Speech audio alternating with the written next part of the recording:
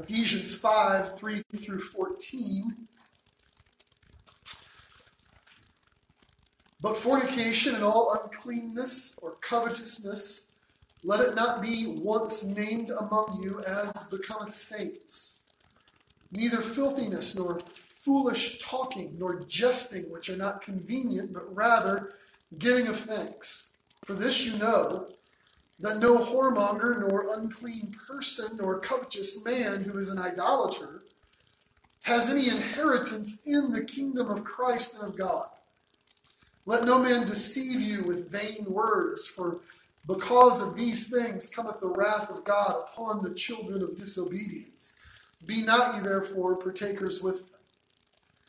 For you were sometimes darkness, but now you are light in the Lord. Walk as children of light. For the fruit of the Spirit is all goodness and righteousness and truth, proving what is acceptable unto the Lord. And have no fellowship with the unfruitful works of darkness, but rather reprove them. For it is a shame even to speak of those things which are done of them in secret. But all things that are reproved are made manifest by the light. For whatsoever does make manifest is light. Wherefore he saith, Awake thou that sleepest, and arise from the dead, and Christ shall give thee light. Brother Gary, would you do this? Our God, we are again thankful that we could be in your house this morning, Lord. Thank you for the word. Thank you for the portion the pastor has just read. Ask your blessing upon it, your honor and glory, and your purpose in it will be served. We ask in Christ. Amen. One night a Pharisee named Nicodemus came to the Lord Jesus under cover of darkness. And Nicodemus came saying, We know, right? We know you are sent from God as a teacher because nobody could do the things you do if God didn't send him.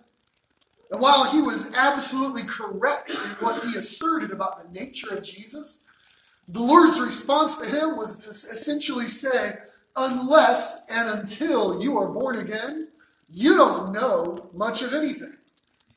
And the conversation in John 3 continued as a living example of that fact. Nicodemus didn't understand what it meant to be born again. He didn't understand the work of the Holy Spirit. He didn't understand the purpose of Christ's coming. Jesus finally told Nicodemus that God so loved the world that he gave his only Son to save the world, because without Jesus, we all stand condemned before God.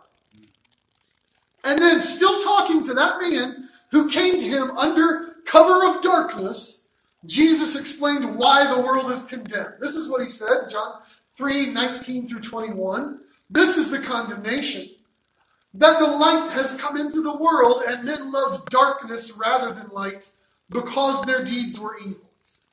For everyone practicing evil hates the light, and does not come to the light, lest his deeds should be exposed. But he who does truth comes to the light, that his deeds may be clearly seen that they have been done in God.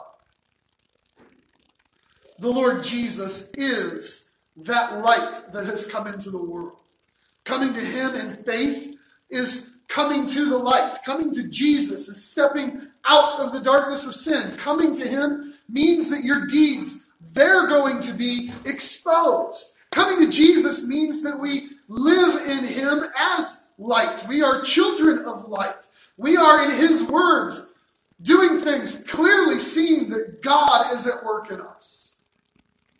This contrast of light and darkness is used throughout Scripture. The Old Testament prophets promised a Messiah who would come and bring light to his people. In John 8, the Lord Jesus stood up in the temple courtyard and shouted, I am the light of the world.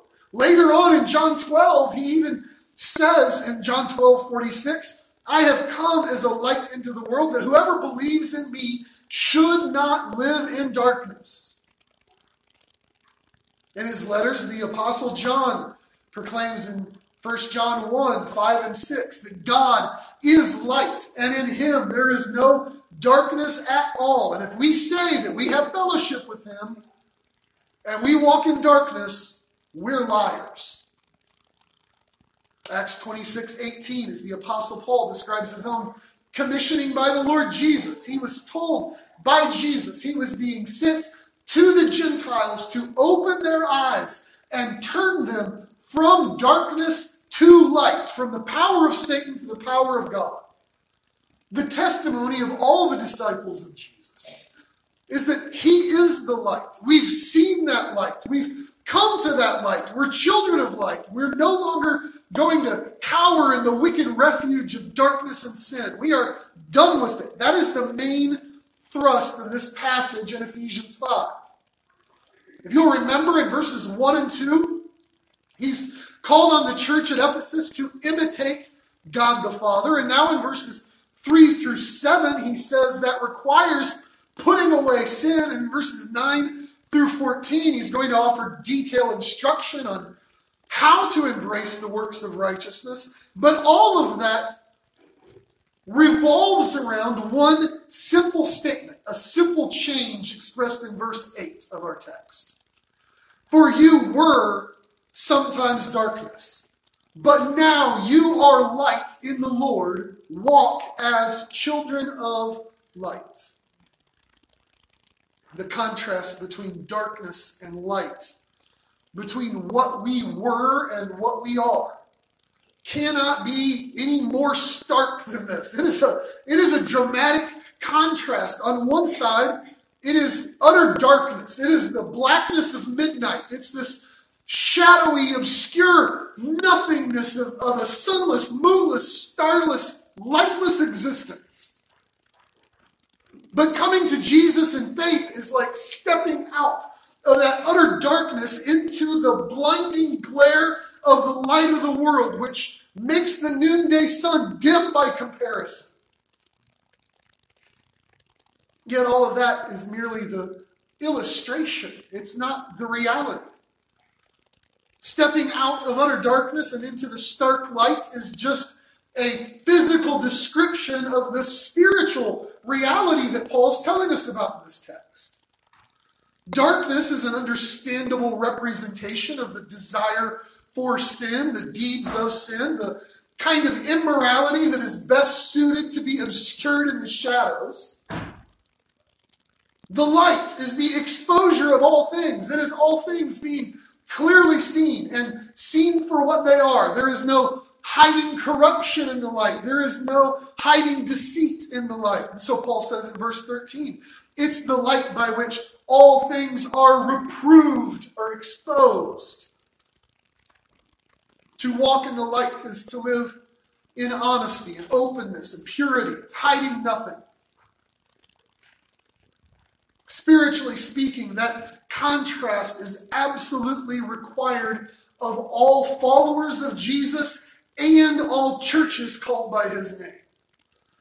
That contrast between darkness and light is a command intended to compel the church towards obedience and purity in its membership. We noted last week at the end of chapter 4 and our text here in chapter 5 have some similarities, right? You can see in the end of chapter 4 and in our text in chapter 5, there's these lists of things to do and to not do. There's what we would call moral codes, how to live and what to avoid. We could argue that list in chapter 4 is targeted towards individual obedience, the morality to which each of us are called. But now the list in chapter 5 is, without question, a call to holiness and purity within the assembly.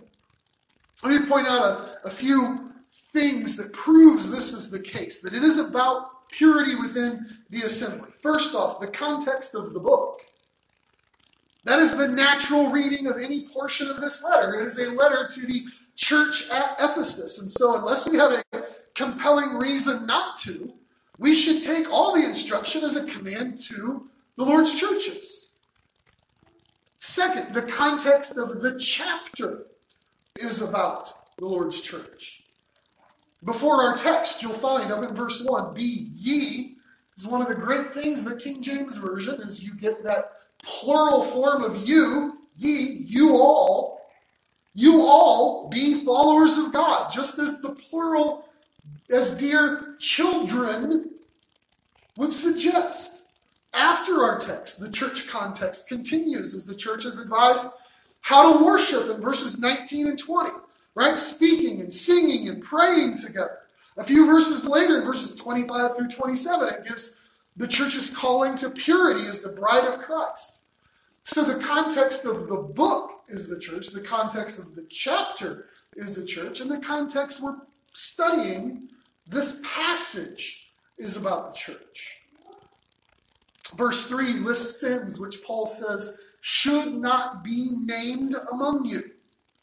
Verse 7, he says, ye, that is you all, should not be partakers with those who continue to walk in darkness. In verse 11, he says to have no fellowship with the unfruitful works of darkness.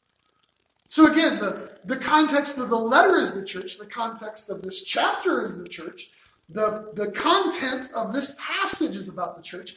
And I want to stress that up front because as we go through the text, we need to consider as a church, what does this require of us?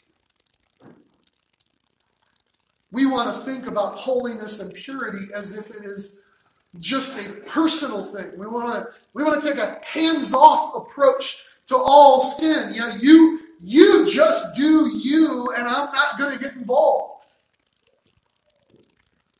Paul forbids that here. Right here, the Holy Spirit-inspired word is telling us to abstain not only from sin, but also, as we do this individually, we also as a community of believers have to walk in the light. We have to disassociate from, have no fellowship with those walking in darkness so that those things are not even named among us. Listen, the church is not called to uphold a slightly better version of the world's morality. We're expected to maintain that dramatic and obvious contrast between darkness and light. You know from what we've learned already in Ephesus that there was that temple of Artemis right outside the city, looming as casting a shadow over Ephesus. Travelers would go out of their way to visit there in order to worship that false goddess, engaging in immoral sexuality with temple prostitutes, both female and male temple prostitutes. The Lord's church is called to be countercultural in its holiness. It was true in that day, and it's true of this day. We are to reject darkness and live as children of light. Our two main themes that run alongside each other in verses 3 through 14. Simply disassociate from the darkness and live in the light. And disassociate with the darkness as we jump into verses 3 through 6. I'm going to read them again, but I want you to look at it and listen to this. For several specific sins, Paul says we must disassociate from, and also listen for why we must disassociate from them. Verse 3, but fornication, and uncleanness, and covetousness, let it not be once named among you, as becometh saints. Neither filthiness, nor foolish talking, nor jesting, which are not convenient, but rather the giving of thanks. For this you know, that no whoremonger, nor unclean person, nor covetous man who is an idolater, has any inheritance in the kingdom of Christ and of God. Let no man deceive you with vain words, for because of these things comes the wrath of God upon the children of disobedience. Be not ye therefore partakers with them. First off, let's look at some of the specific examples of sin which the text says we're to withdraw from. And then also see why Paul says we must withdraw from it. As he makes this moral code, this list, starting in verse 3, he says, fornication, and the word there is porneia in Greek. It's where we get our word pornography from. And to be sure, pornography would be included in what Paul's saying. But there is a much broader meaning as well. The word essentially means sexual immorality. That's pretty broad in its scope. Any sexual activity outside of God's design for marriage would be included in this. It would be sex with any person to whom you are not married. It would be premarital sex, all forms of homosexuality, adultery, and more. The word uncleanness, we would probably use the word impurity today. If the first word encompassed like this large classification of sexual sin, the word uncleanness or impurity is actually covering an even broader classification. It could be speaking of all kinds of impurity, all kinds of sin. And that's probably what Paul means as he uses that word all uncleanness. But most often this word is also associated with sexual sins. You'll see that broad sense just in the former chapter, back in chapter 4, verse 19. He condemns those who have given themselves over to licentiousness to work all uncleanness with greediness. And then that greed that he mentioned back there is exactly where he goes again. That word greediness is the same one he uses for covetousness in our text in chapter 5, verse 3. It might seem out of place that greed can fit in here with sexual sins because all of those sexual sins are essentially an expression of greed. It's a desire to have what is not yours to have, a lust to have more than what's right and proper. So it does apply to sexual sin, but it also, as we would usually associate that word with greed or coveting with money, that would be included in here too. And so at this point, just after the first three on the list, I suppose that Ephesus is entirely unlike modern America, right? Certainly in the past 2,000 years or so, our society has evolved past these issues. We don't look around and see all kinds of sexual sin embraced. We don't welcome and support greed as if it's a celebrated institution in our society. Right? Things haven't changed. Now, having labeled wicked sexual activity and lust and greed of our hearts, Paul goes on to even address the way we talk. In verse 4, he condemns filthiness, foolish talk, and jesting. All three of those have to do with speech. Filthiness is the word that means obscenity or filthy speech. Foolish talking should be obvious enough. Silly talk. Jesting is actually a compound word in the original language to have coarse humor, or we would say making crude jokes. Obviously, the Apostle Paul was an unhappy man whose vision for all Christians was to outlaw laughter and live in a joyless existence. Of course, that's not true. Humor and laughter are not sinful. Proverbs even describes them as being like good medicine. But there is a coarse jesting, a crude way of joking, which makes light of what God says is serious, and that has to be avoided. So, for example, for many, many years, homosexuality has always been a serious sin, but for many, many years, our society turned it into a joke. Paul's not saying that all humor and all laughter is a sin. He is saying that anything that trivializes what God calls sin and makes it into a crude joke, he says it is unbecoming of followers of Jesus. As Paul makes this morality code, the list of sins to avoid, he not only says what we should avoid, he also explains why we have to avoid them. Listen to what he says. At the end of verse 3, let it not be once named among you. I'm actually sort of split on what exactly Paul means when he says this. There's a subtle difference. It might be that Paul is saying that church represents the Lord Jesus in the world, and so at no time should there even be a hint of such sins within the Lord's assembly.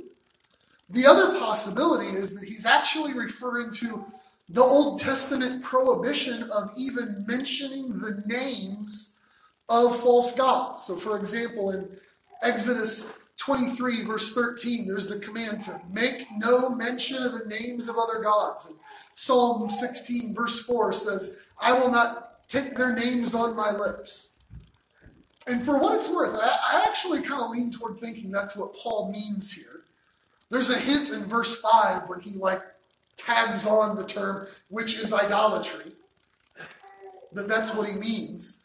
And if that's what he's doing, then the idea here is to remind the church at Ephesus that these sins are not just activities that tempt us, they are also idols that we tend to worship. But whichever way he meant that statement, when he says, let it not be once named among you, it's clear enough that such sins should not be found within the Lord's church. We're not being followers, we're not being imitators of God if we engage in such ungodly activities. So twice, once in verse 3 and again in verse 4, Paul points out how such behavior is unseemly. These sins are entirely incompatible with a Christian life in Christ. Look at how he does it in verse 3. Putting away those sins and not letting them be named among us, he says, that becomes saints. He uses that word becomes to say it's proper, it's fitting. That is what is fitting to do as saints of God, is to disassociate from such things. Then in verse 4, he again says that those sins are not convenient. That's an old English expression for it is not fitting. It's not proper. It doesn't belong. Engaging in these sinful behaviors is entirely incongruous with living a new life in Christ. We have to disassociate from those activities. And, listen, we have to disassociate from those activities and from those individuals which engage in those activities. Look at verse 5. For this you know, that no whoremonger, nor unclean person, nor covetous man who is an idolater has any inheritance in the kingdom of Christ and of God. Let no man deceive you with vain words, for because of these things comes the wrath of God upon the children of disobedience. Be not you, therefore, partakers with them. We could go through verse 5 and break down all those sins again. And I probably should explain that whoremonger is an old English word for a man who engages with a prostitute. Right? But the Greek word there is actually the exact same as the word fornication up in verse 3. So just to be clear, a individual who lures someone into sexual activity that's not right, and the one who is lured into it are both equally condemned by the word of God. Now, I won't belabor each of those terms, but that list in verse 5 matches the lists from verses 3 and 4, and it's followed with this heaping helping of why it is that we have to disassociate from such people. There are two basic reasons. First, disassociate from them because of what they won't get. Verse 5, they have no inheritance in the kingdom of Christ and of God. They don't have an inheritance because they're not children of God. In fact, he says in verse 6, they are children of disobedience. So first, you disassociate from them because of what they won't get, and then disassociate from them because of what they will get. Verse 6 says, any question you have about this would be a result of deception. It would be vain words. It would be empty arguments. Do not be fooled into thinking associating with people who do these things is acceptable, Paul says, because of these things comes the wrath of God on them. So, what they won't have is a place in the kingdom of Christ and of God. What they will get is the wrath of God. Does this mean then that if you have ever committed a sexual sin, if you've ever been greedy, if you've ever told a crude joke, that you are a lost sinner bound for hell? Well, no. Repent of that sin. Turn from it. Trust the work of the Lord Jesus on your behalf. Come to the light. Stay in the light and don't go back into the darkness. But if you will not repent, if you will not be turned or swayed, you have no reason to believe that you're not bound for hell. If you remain in darkness, if you hold on to those sins, Paul says you are calling for the wrath of God on your life. Furthermore, verse 5 tells us if you were a Christian, you'd already know this, right? For this you all know. Such people won't get a place in Christ's kingdom. Such people will get God's wrath. I want to just digress for a moment and ask you to leave a bookmark here, but turn to a helpful passage in 1 Corinthians chapter 5. Please turn there, because we might be tempted to ask, how can we disassociate from such people? Paul says, don't be around people like this. We're surrounded by people like this. Truly, I don't think the calling is that you disassociate from all people. If that was Paul's goal, it would to say, never associate with anyone in any way, never engage with or never talk to, never be friendly with any person guilty of these sins. It would be almost impossible for us to live in this world, right? That would be a call to live a monastic life, to live as a hermit in the wilderness. So listen, in 1 Corinthians 5, starting in verse 9, he says, I wrote to you in an epistle not to accompany with fornicators, porneia, sexual immorality, same word. Yet not altogether with the fornicators of this world, or with the covetous or extortioners or idolaters. Look, greed, sex, idolatry. It's the same list from Ephesians, right? For then you must needs go out of the world. But now I have written unto you not to keep company if any man that is called a brother be a fornicator or covetous or an idolater, a railer, a drunkard, or an extortioner. With such a one, no, not to eat. For what have I to do to judge them also that are without? Do not you judge them that are within? Them that are without, God judges. Therefore, put away from among yourselves that wicked person.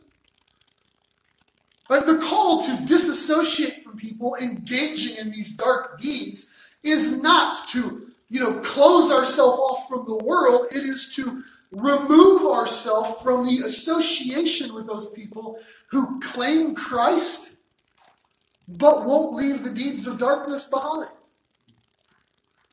This is what Paul told Corinth. I'm certain it's what he's telling Ephesus too. If someone says that they are a brother or a sister and claims that place in God's family, but won't turn away from those sins, they're not God's children. They're not in the light. Look back at our text in Ephesians 5. Again, verse 6, let no man deceive you with vain words. For because of these things comes the wrath of God upon the children of disobedience. Be not you therefore partakers with them, for you were sometimes darkness, but now you are light in the Lord. Walk as children of light. Right? So listen, he says don't be partakers with them. The word there means to be joint owners or in a partnership or a sharing of mutual position. He'll say in verse 11, have no fellowship with the unfruitful works of darkness. As a church, as a community of Christ, we cannot continue in association and partnership and fellowship with people who claim to know Christ, say they have seen the light, say they have come to the light, but they will not leave the darkness behind. Darkness and light are antithetical to each other. They cannot coexist. Anyone who tells you they can is, in Paul's words, trying to deceive you with empty talk. Don't be partnered with them, he says, because you once were darkness, but now you are light in the Lord. Walk as children of light. And so we've seen Paul argues that we have to disassociate from darkness, both the activities and the individuals who are in darkness. Now listen as he explains what it means to live in the light. In the rest of this text, I want you to see four things, four requirements for living in the light. First, to live in the light, you have to know whose you are. Verse 8 again. For you were sometimes darkness, but now you are light in the Lord. Walk as children of light. You already know that word walk is frequently used in this letter to talk about a manner of life, right? In verse 2, walk in love. Later on, verse 15, walk circumspectly or walk wisely. But here it's walk as children of light. This is not a text that's going to urge you to go out and find yourself or to base your identity in some deepest part of your inner being that you've just discovered. Knowing who you are is not nearly as important as knowing whose you are. If you believe in the Lord Jesus as your Savior, you've already denied yourself, you're lost to yourself, you find your identity in Him. He is the Son of God, God whom John says is light, and in Him is no darkness at all. Jesus is the Son of God. He is God. He is the brightness of God's glory, the express image of God's person. When you are in Christ through faith, Paul says you are a child of light. Not only does Paul say we are light's children, he also says in verse 8, you are light in the Lord. Not just in the light, you are the light. Now I have to be careful here. And maybe the smartest way to understand this is just go to Jesus and ask, what does this mean? Because you realize that Jesus, who stood up in the temple courtyard and shouted, I am the light of the world, he also looked at his disciples and said, you are the light of the world. Remember how he said that in the Sermon on the Mount? You are the light of the world. You are like a candle lifted up to shine through the whole house. The idea is in their homes, and the walls are this light-colored clay wall. And you can take a candle and you would move the candle up and put it in the corner because the light from the candle would reflect off the light-colored walls and ceiling, and it would illuminate the whole room. When Jesus says you are the light of the world, he's describing light in that way. You're not the source of light. You are to reflect the source of light. Jesus is the source of light. You reflect his light. And so Paul says here to walk, right? Have a manner of life so that your light is a reflection of the light of Jesus shining on you and in you and through you. So first, to live in the light, you must know whose you are. You are a child of the light. Second, to live in the light, you must live good and right and true. Verse 9, for the fruit of the Spirit is all goodness and righteousness and truth.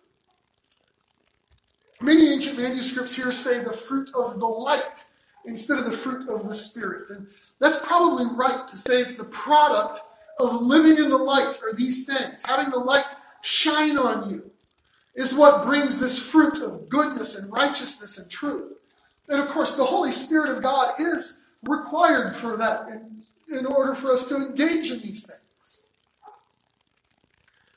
This trio of Christian virtues in verse 9 is not a comprehensive statement of all the fruits of the Spirit any more than the list of sins up in verses 3 through 5 is a comprehensive list of all sins. But these three virtues dispel the sins listed above, or said another way, these three virtues of the Christian life are like flipping the light switch on in a dark room. The light pervades and the darkness flees.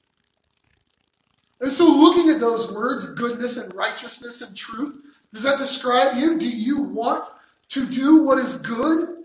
More than that, all goodness. Do you see how all goodness in verse 9 contrast with all uncleanness up in verse 3?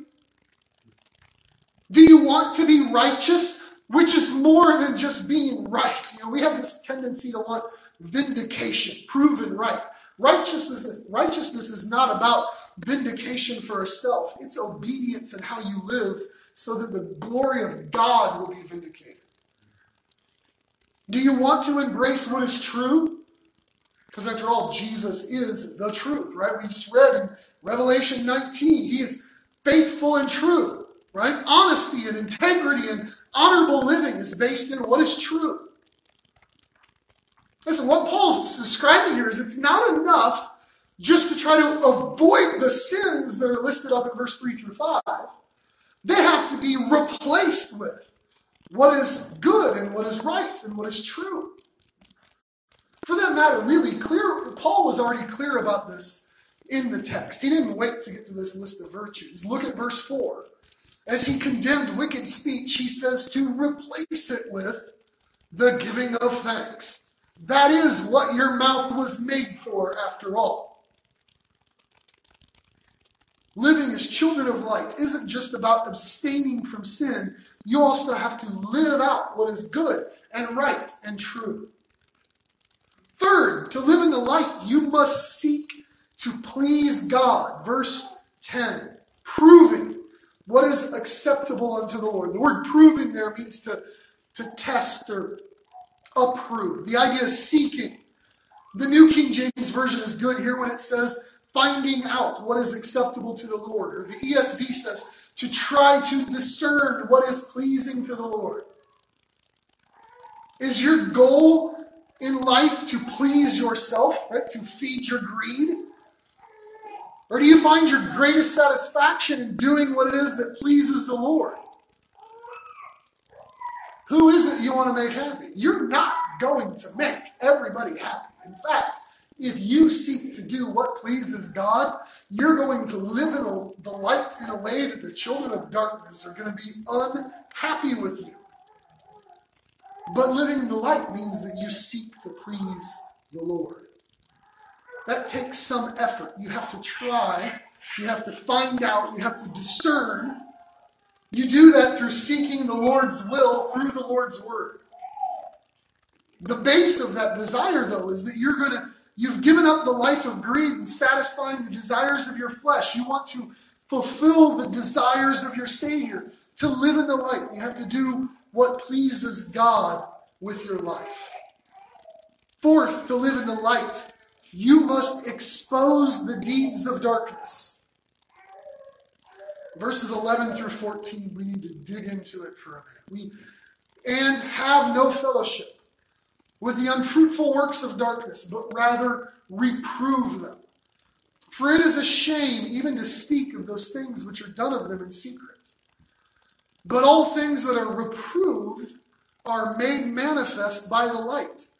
For whatsoever does make manifest is light. Wherefore he says, awake you that sleep, and arise from the dead, and Christ will give you light. So we need to focus on that word reprove for just a minute. It's this Greek word elenko, and it means to convict or to expose. Right? Light exposes darkness. It's the same word Jesus used when he was talking to Nicodemus in John 3. When he says, everyone who's practicing evil hates the light and does not come to the light, lest his deeds should be exposed. But he who does truth comes to the light, that his deeds may be clearly seen, because they've been wrought in God. So, please hear this. Living as children of light does not mean avoiding darkness at all costs. Living as children of light requires confronting darkness at all costs. And if you hear that and you think, oh, yeah, let's start exposing us some darkness. Stop. Paul does say you cannot partner with or fellowship with those in darkness. He does say you are to expose the darkness. But he also says in verse 12, it is a shame to even speak of those things done of them in secret. exposing darkness is not about bringing every salacious detail of every scandalous misdeed forward. How is darkness exposed? Well, verse 13, Paul says everything is exposed when the light is revealed. Darkness and light cannot coexist together. Here's the cool thing. Only light can drive out darkness. That's the only direction this works. I wish I could have made that bulb glow at exactly the right time in this message. But just think about this for a second. We have a light bulb. I can put a light bulb in there, and we can flip the switch, and the light comes on, and the darkness runs. We don't have a dark bulb we can put in there and flip a switch and make all the light go away. That's not how light and dark work. Doing what is good and right and true exposes the dark. Darkness can't drive away light. Light drives away darkness. Darkness only exists wherever there is not light shining. And everywhere the light shines, the darkness flees. We expose the dark by shining the light. There are deeds of darkness that need to be exposed, but that's accomplished by living in the light. Doing what is good and right and true exposes the darkness. More importantly, declaring the gospel of Jesus, the light of the world, exposes the darkness. This is what Paul says in verses 13 and 14.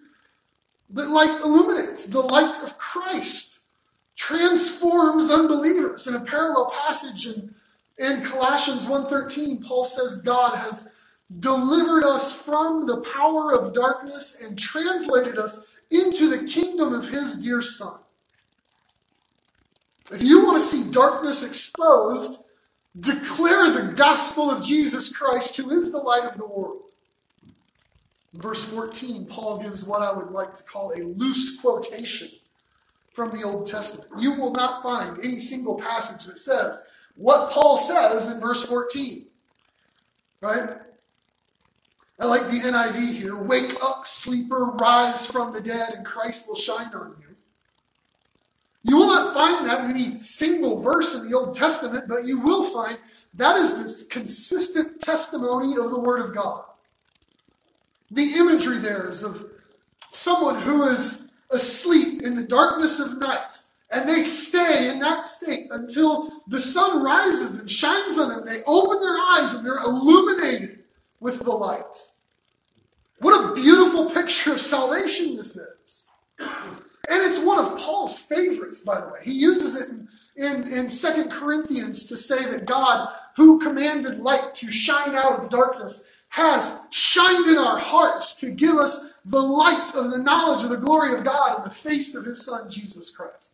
The picture there that I get is it's night, it's darkness, your eyes are closed, the gospel is the light that illuminates your life until your eyes are finally opened and you are face to face with Jesus. The gospel is the call to wake up, to stop sleeping through this life, to be done with darkness, to wake up and open your eyes, because Jesus is the light of the world. Jesus exposes darkness. He exposes those dark deeds. He is the source of divine light. And so if you know him, you must disassociate from the darkness and live in the light. If you do not know him, my prayer is that the Holy Spirit of God opens your eyes, exposes the darkness of your heart and the dark deeds of your life, so that the love and light of Jesus Christ shines in your life like the dawning sun, right? Banishing darkness, awakening your heart to this new light that has come.